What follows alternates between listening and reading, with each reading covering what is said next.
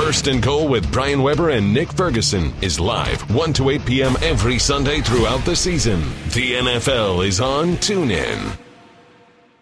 Always great to talk Chiefs football with Ben Heisler from 610 Sports in Kansas City. Ben, a lot of issues to dissect. What do you think are the primary reasons why Kansas City has imploded? There's a couple reasons, guys. I think the first primarily is you have to look at Alex Smith. Alex Smith, the first 5 weeks of the season, was a legitimate MVP candidate. And I think people sort of looked at it and said, okay, like, when is the regression going to come? When is he going to turn back into a pumpkin and look like Alex Smith? And I know that a lot of the stats have come on him as, well, he wins games. And the problem is that they haven't been winning games in the last 4 games, lost 4 in a row, 5 of their last 6.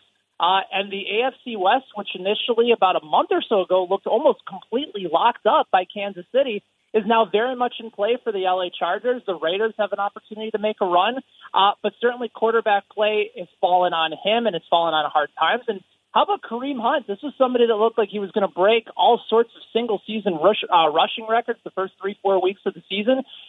He came in against the Buffalo Bills team that have been giving up about 180 combined yards on the ground the past 4 or 5 weeks, and 1,000 rushing yards over the last 8 weeks of the season. They've looked atrocious since they traded Marcel Darius to Jacksonville. Well, Kareem Hunt couldn't get anything going today either. He's such a valuable part of the team. He only had 11 attempts for 17 yards, 1 catch for 9 yards on the day.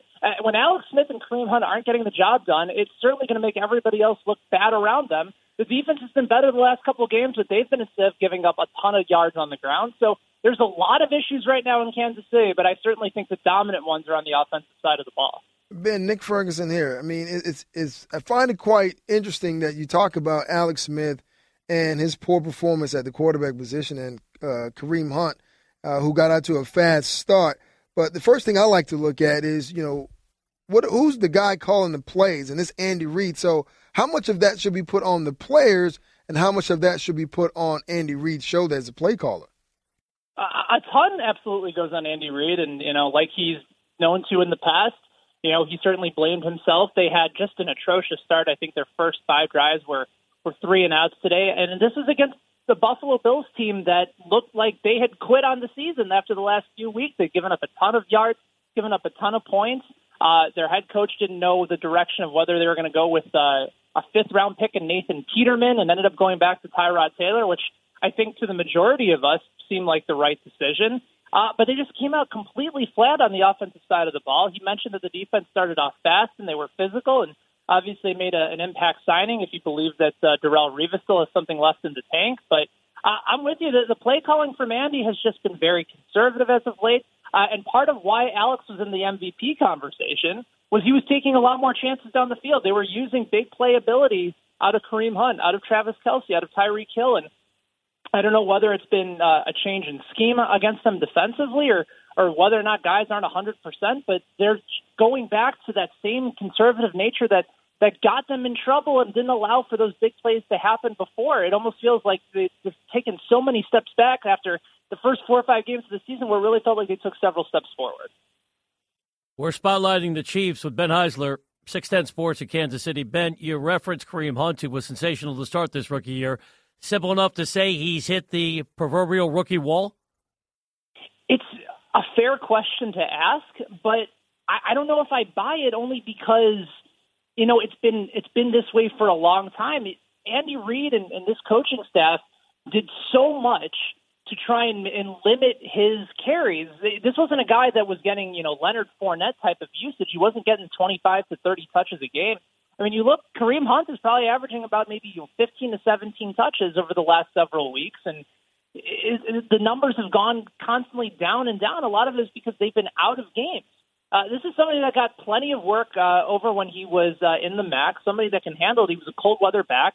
I fully anticipated that after the bye for Kansas City, in games against the Giants that have been killed by the run recently, in games like Buffalo that have been destroyed by the run, that they would use Kareem Hunt to their advantage and just make something happen and use that type of ability to control possession, to control clock, and basically allow for Alex Smith to open up play action to some of his big play threats, and it just hasn't happened. So I don't know if it's necessarily a rookie wall, but I do think teams have started to change how they scheme against the Chiefs. and you're starting to see a few more guys in the box, and they haven't been creative in using him out of passing situations where he was so dominant the first month of the season. Ben, we saw Travis Kelce dominate against the Denver Broncos a couple of weeks back. They used him and opened him up from the formation, and we haven't really seen Travis Kelce being involved in the offense that much as though he was early in the season. What could be the slowdown for that, and how can they get him involved more? It's another good question, because you would think with that type of a weapon that you would want to use him as much as possible. You know, they've had some injuries. Albert Wilson came back today, but he's a wide receiver that maybe didn't put up a ton of numbers, but a guy that they liked out of the slot. Chris Conley, who was their number 2 wide receiver, he went down several weeks ago. He's done for the year. So you would think, okay, you have this big play tight end. Arguably, you know, maybe some would argue he's the best tight end currently in football. Other people would say it would be Rob Gronkowski. It's a conversation that sort of is moot at this point, because if you don't use that type of weapon consistently in your offense, then you have to ask yourself, what are you doing? Travis Kelce has been somebody that can be absolutely dominant and can take over a game because he's a physical mismatch for almost anybody that's on him. I mean, you certainly know as someone who played in the NFL, that type of size and speed going down the field is very tough to guard. So I'm surprised when Alex isn't looking his way. He's not getting double, triple coverage all the time, especially down at being a tight end. So your guess is as good as mine, but I know that when they go to Travis Kelce, especially the way that they did early on this season, they tended to be successful. It wouldn't surprise me if they make it a priority to get back to Travis Kelce as soon as they can. Ben, as always, we appreciate the information. Thanks for joining us again today, right here on the NFL on TuneIn.